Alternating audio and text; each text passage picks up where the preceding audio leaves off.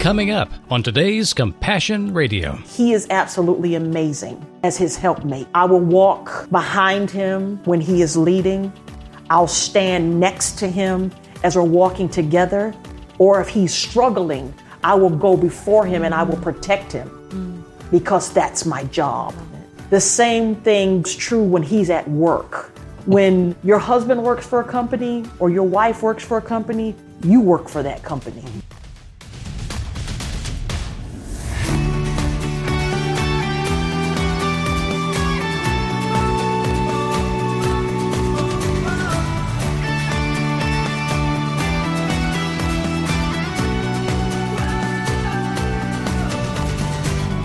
Talk the talk all you want. If you don't walk the walk, well, you know. Hi, friends, and welcome to Compassion Radio, where we share the story of God's people doing life God's way and having an amazing adventure while doing it. When the going gets tough, what does our God do for us? Don't answer that question too quickly, because the full answer might be just a little counterintuitive. I know He works in very personal and often tender ways with each of us. But I've seen this principle, too, to be consistent in my life and those around me. And it's this. When times are challenging, God challenges us to test our faith and see if it's real or just a house of cards. I've also seen time after time that God keeps showing up when things are not easy. At least I notice Him a lot more and rediscover my gratitude. If you're being tested these days, I pray you're trusting Him to put your faith to the test in ways that bring glory to Him and pour pure gold into your foundation. Thanks for joining us today. Yesterday we started a conversation with a couple whose faith has been proven pure through a lot of challenges over the years, and they're not through growing. They represent the best that this country has to offer, and they're planted deeply in the good soil of God's kingdom. It's been an inspiring story already, and I'm sure you'll be encouraged again today. We're back on Compassion Radio for a second program with the Jackson family. Aaron and Stacy Jackson, good friends of ours over the years, very about as long as we have been. Super we raised good our friends. children about the same generation together. They're all bolting loose in the world, doing great things, and facing their own new challenges. And because we talked about the issue of race last time on Compassion Radio, we'll start with that one. The reason that we're talking about it, why we're beginning to investigate your lives and your faith, is because you are black in America. And America, we know, needs you. And the last program, Stacy, talking about how you speak into young people day by day, remind them that the world doesn't even have a clue yet how much they need you. Not just what you can do, not just what you represent, but you. I love it how you speak about believing in these kids and how you just put so much effort into making sure they understand that they are believed in, regardless of their color. I mean, the black kids, the white kids, all the kids that come into your sphere of influence. And we see it because we know that Jesus is beaming out of you. I mean, your faith is alive and well. And I won't say it's not been tested. I'm just saying that it's alive. And I've seen you believe in my kids Yeah. and encourage my kids over the years. Yeah. And it's genuine. Okay, Aaron, I'll pivot to you now. We have all the praise and faith in the world for your wife. She has excelled in every way. She is a minister of the gospel in the work she does in schools, education, mentorship, counseling. You wanted to be an engineer. You went to the chess club. You hung out with all the geeky and nerdy people, which in your upbringing happened to be all the white kids. And you came through a military family, so you're being shifted around all the time. Your moorings, sociologically, are probably pretty weak in that regard. Yes. Because many military families don't really feel grounded, except in their tribe, which could be military. Right. You decided to do all that, but then step out and find out everything God had for you. And you've been planted in the community of Central Texas for a number of years. But you work in a very high-end tech field, and you have bounced around to a few, really, as I looked at it, esoteric fields in mathematics and design and programming and code writing and stuff that ended up putting you where you are now, which is with whom? Well, I like to phrase it differently. I do high-end technology development for really, really big companies, right? So it can be anywhere from major retailers, and I don't know that I can say their name, but I've worked for some very large people building extremely large systems for them in tech. And it's safe to say that the company you're currently working for, if anybody's been ordering many things online in the past 10 years, Yes, those people. people that brought those things to your door, Yes, Probably we're depending a lot on the technology you developed. Absolutely. Yes. Okay. So that company, yes. Okay. And you enjoy the work you do. I want to ask you, since it's less touchy-feely, I mean, Stacy's all over the lives of these young people, but you are missional at heart. How does the gospel come into play in your life, and why is the work you do missional? At its core, there's a couple of things, right? I truly believe that your walk in life is what people see, and it's always been a passion of mine for two things. One is to make sure that people see Christ through me, right? Because that's how you capture hearts, is they see you, they see what you do. And second, in terms of race, it's the same problem, which is young people of color, black, brown, whatever. You want them to see that you can achieve the exact same things, that you can achieve these types of things. So when I look at it, there's a time when I look back at my career where I spent a lot of it focused on what we consider the core kind of non-missional companies. You work at a big tech company, it's not a big deal. And then there was a time when I learned that I could take my skills and I could use them to actually do something that was specifically kingdom focused, right? So I spent some time working on how do you build websites for churches and faith organizations. Spent time on how do you do campaigns. E3, when I did work with them. How do you take your talents, right? This is the hard thing I had to learn, was how do you use the talents that you have and use them? Yes, you're going to do your work in the world. How do you use them to also serve? And there was a point in time, I remember talking to Stacey about, she probably remembers this. I remember saying, how do I struggled with it. How do I do what I do in a way that actually serves? It's one thing to get up on Sunday and serve. It's a different thing to get up and to serve on boards or to serve in committees. It's an entirely different thing when you say, I write code. How does that help the kingdom? Yeah. Right? And what you begin to learn is, well, you know what? Same people you're trying to reach go out to websites, they go out to places, you're going to run into them on a daily basis. How do you use your skills, your talents, what you've been gifted with in order to serve? Okay. So what was the answer for you? The answer for me is two-part. One, I find opportunities to actually do things directly with my talents. So that means building websites, if that means building systems or structures or tech or helping plan stuff. And then there's the indirect portion, which is on a day-to-day basis when I'm in front of people. How does my life actually reflect the life of Christ? Am I living? It's a constant struggle because the tech industry can be very cutthroat. Mm-hmm. And sometimes it tests your ability to, what is your character made of? When faced with situations where you could easily lose your character, do you maintain your character? Do you demonstrate who you are in those situations? So I take it twofold. One is, how do I use my talents directly? And then two, when I'm in the world, how am I living and how do people perceive me, right? So if you perceive me and you go, man, Aaron, you're different, man, I don't get it, but what's different? Well, now I have an invitation, an opportunity to say, well, what do you think is different about me? Well, you don't do all these other things. Yeah, well, let me talk to you about what that actually means. Okay. Stacy, what do you see in your husband as a struggle to live a life of integrity and Christ-likeness in the field he chose to work in? It provides well for you, and you are at the top of your field now. You'll probably be a principal sometime in the near future. So as far as education goes in this country, you'll do just fine. You can both live a comfortable life even by yourselves, but together, God's given you and stewarded to you some serious resources that He's trusting you with. Yep. Yes. But your husband faces unique challenges. What are you seeing as the big burden for him?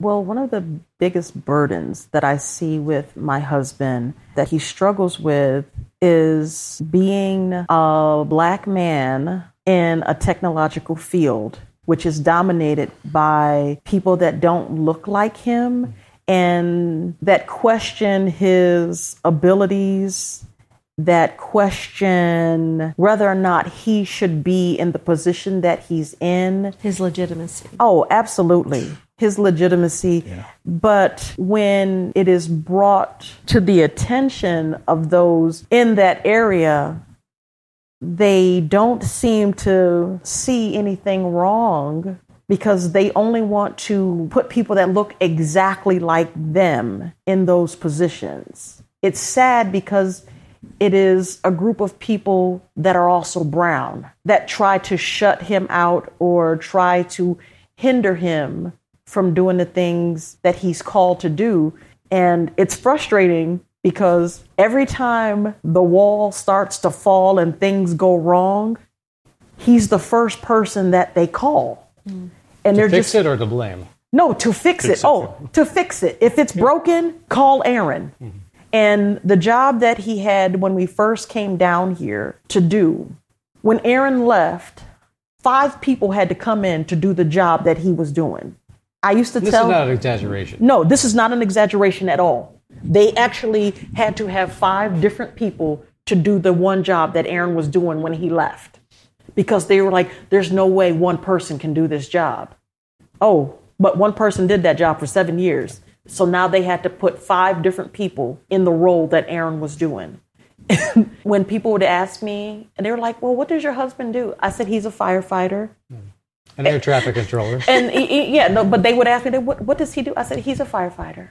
Puts out fires. He puts out fires because that's what he does. And I saw the frustration because my husband is very much an intellect.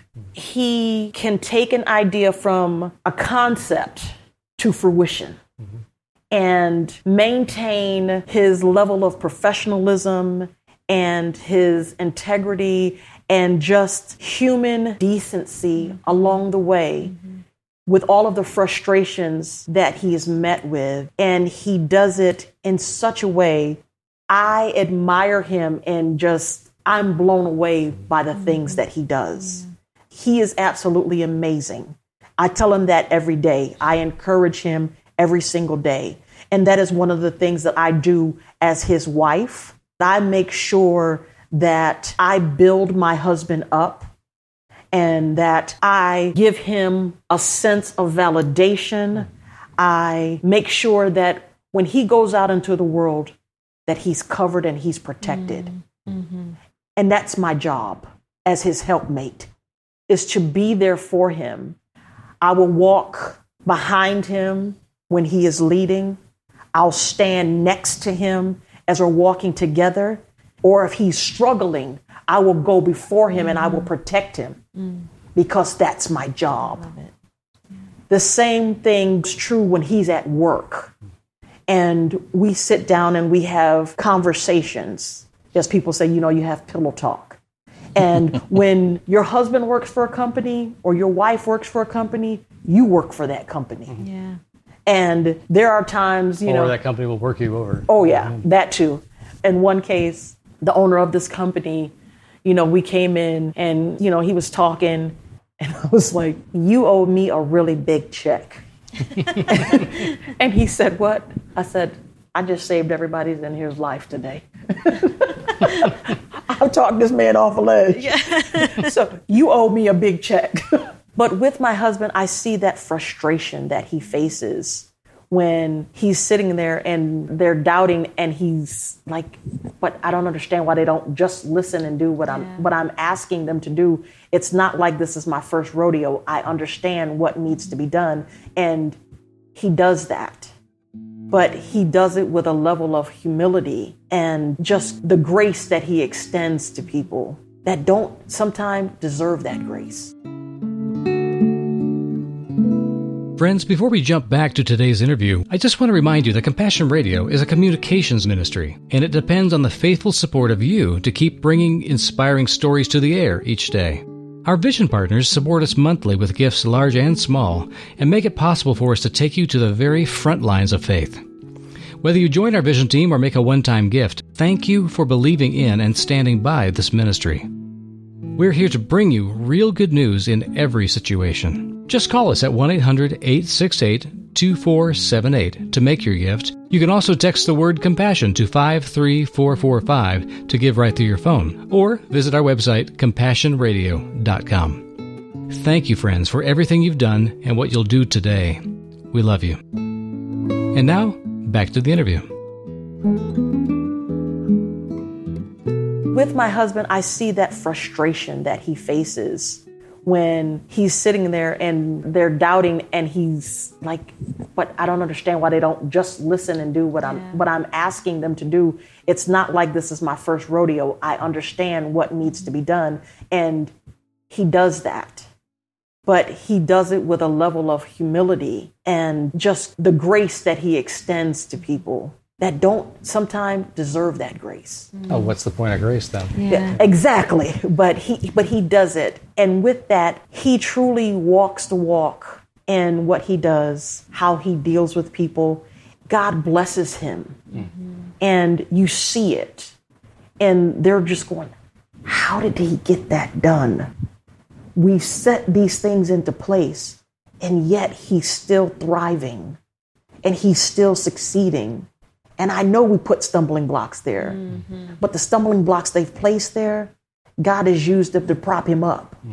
And I love that. Yeah. Like I said, he's just absolutely amazing in the things that he does and how he conducts himself. We're going to talk in another program about the issue of parenthood and young people in this generation, in this society. And I want to close out with a couple more questions about the two of you. Sandy, you had a question. I just wonder how you guys deal with some issues that have to do with your success. You're a successful Black couple. You've raised some beautiful, successful young men. How do other people of color perceive you? So, here's a running joke in what I do, just to start with. I can go 30 days and not see another person of color in my job. 30 days, right? You can't even imagine if you walked into an office every single day that every 30 days you'd see a person of color. The problem is that depending upon which aspect of our culture you're going into, right? If I go talk to my family, for example, my mom, my dad, my brother, accepting because we all kind of had that same go get it done, hard work ethic, servant leadership model. Go to other aspects of my, other parts of my family, and it's like, who do you think you are? What are you trying to do? You trying to get ahead? Who do you think you don't think you're Black anymore? You see, my wife is sitting there shaking her head because we see it. So there's an enormous portion of our culture which says, you're trying to get ahead at our expense. No, I'm not trying to get ahead at your expense. I'm trying to get ahead to set a role model because I want the next generation to come and excel. But it's so hard because culturally, sometimes we just eat each other up. It's that whole crab in a bucket mentality. Yeah, exactly. And, sometimes, like within my own family, I have some family members that are just like, yes, Aunt Stacey and Uncle Aaron are doing it. This is what we strive to be. And my niece, she's always like, hashtag relationship goals, hashtag, family goals, that kind of thing. Because in our families, not a lot of people were married, or if they got married, they didn't stay married. And, Aaron and I made a conscious effort to make sure to pour into our relationship, raise our family the way we want them to be. And not lose it at that point. And you'd be surprised. It almost goes down the lines of education and socioeconomics, right? My friends who went to college with me, all of them, right? They're all been generally happy to see you do well. They're all kind of doing well. Friends who didn't do well, hate it. Don't want to hear about anything you've done. Nothing you can do is good. And that's unfortunate, right? We see a lot of it. Yeah. You have family members that I had one family member who was like, oh, they think they're better than anybody else because they have money. I was like, first of all, I want to know what this money you're talking about. I was like, show me the money. Show me the money. But it was, breaking those generational curses and learning that it's okay to have a more mature relationship with your finances and what God has blessed you with. And that's the thing. It's generational. It's generational. And it was just like, for us, I remember when we made the decision to tithe, our boys were young and, we were still figuring out our things. Both of us grew up in church. I was in church, grew up, came through the Methodist church, the whole nine. And so it wasn't new. But it was just an offering. But it was just an offering. And it wasn't until, we got older and we really started to become involved in church. And we were in a church that we had a pastor that was a true teacher and talked about tithing. They talked about all of these things. And I remember as a couple, we decided, we're going to trust God and we're going to do this. And we started out doing 5%. Then we worked up to 10%. And then giving more. Yep. And it was amazing to see how God worked. Because I can tell you, there were plenty of times that we ran out of money before we ran out of month. And we never lacked anything.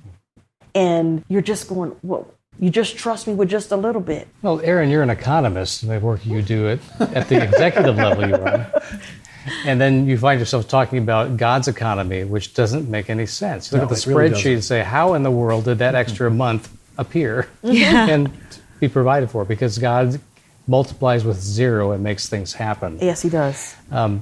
And I know that's a kind of an abstract way of saying it, but I've seen it work too. That God just seems to make stuff happen. You don't plan for it, and it happens that the amount you need or more occurs at the time you didn't expect or could have never anticipated it was needed. We had a story that happened when we first moved here. We're going to come back for that story in our next program. So let's talk about how God provides, and then we'll talk about some other long-winded. hard issues. Thanks, Aaron and Stacy, for joining us on Compassion Radio. I hope what you've heard from Aaron and Stacy Jackson so far has pierced your heart at least a little, and given you hope for the future of the church and this country we love. There's much more to share in the days to come, so I hope you'll stick with us for the entire series. Remember that the call of Christ is not to live politically correct or politically expedient lives. The call is to live faithfully.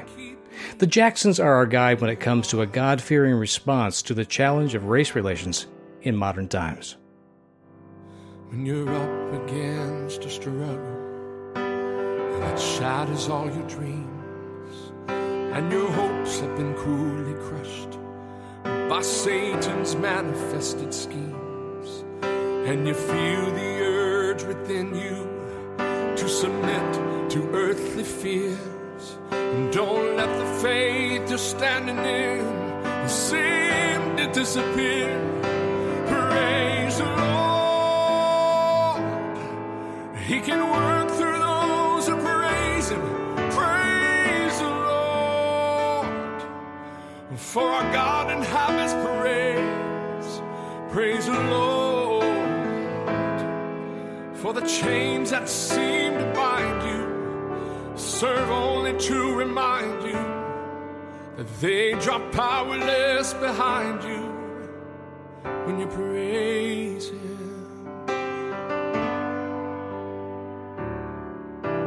Now Satan is a liar, and he wants to make us think that we are paupers when he knows himself we're children of the King.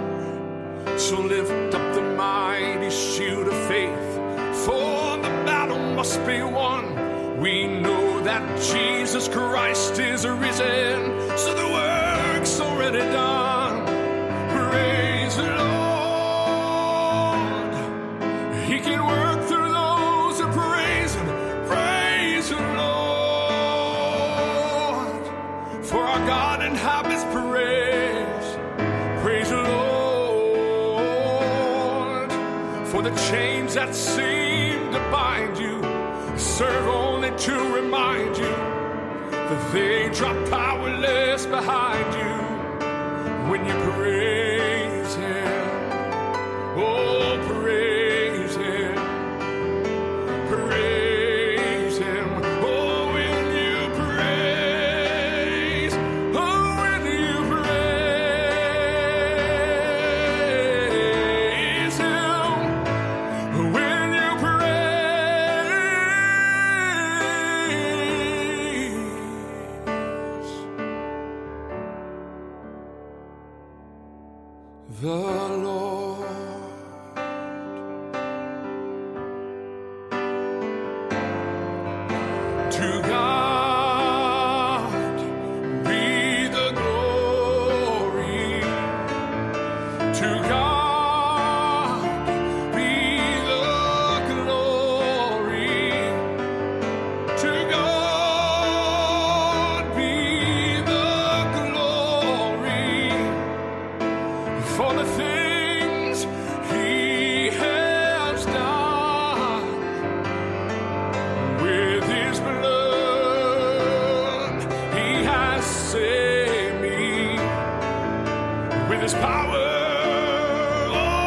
There is so much to be thankful for, even in hard times.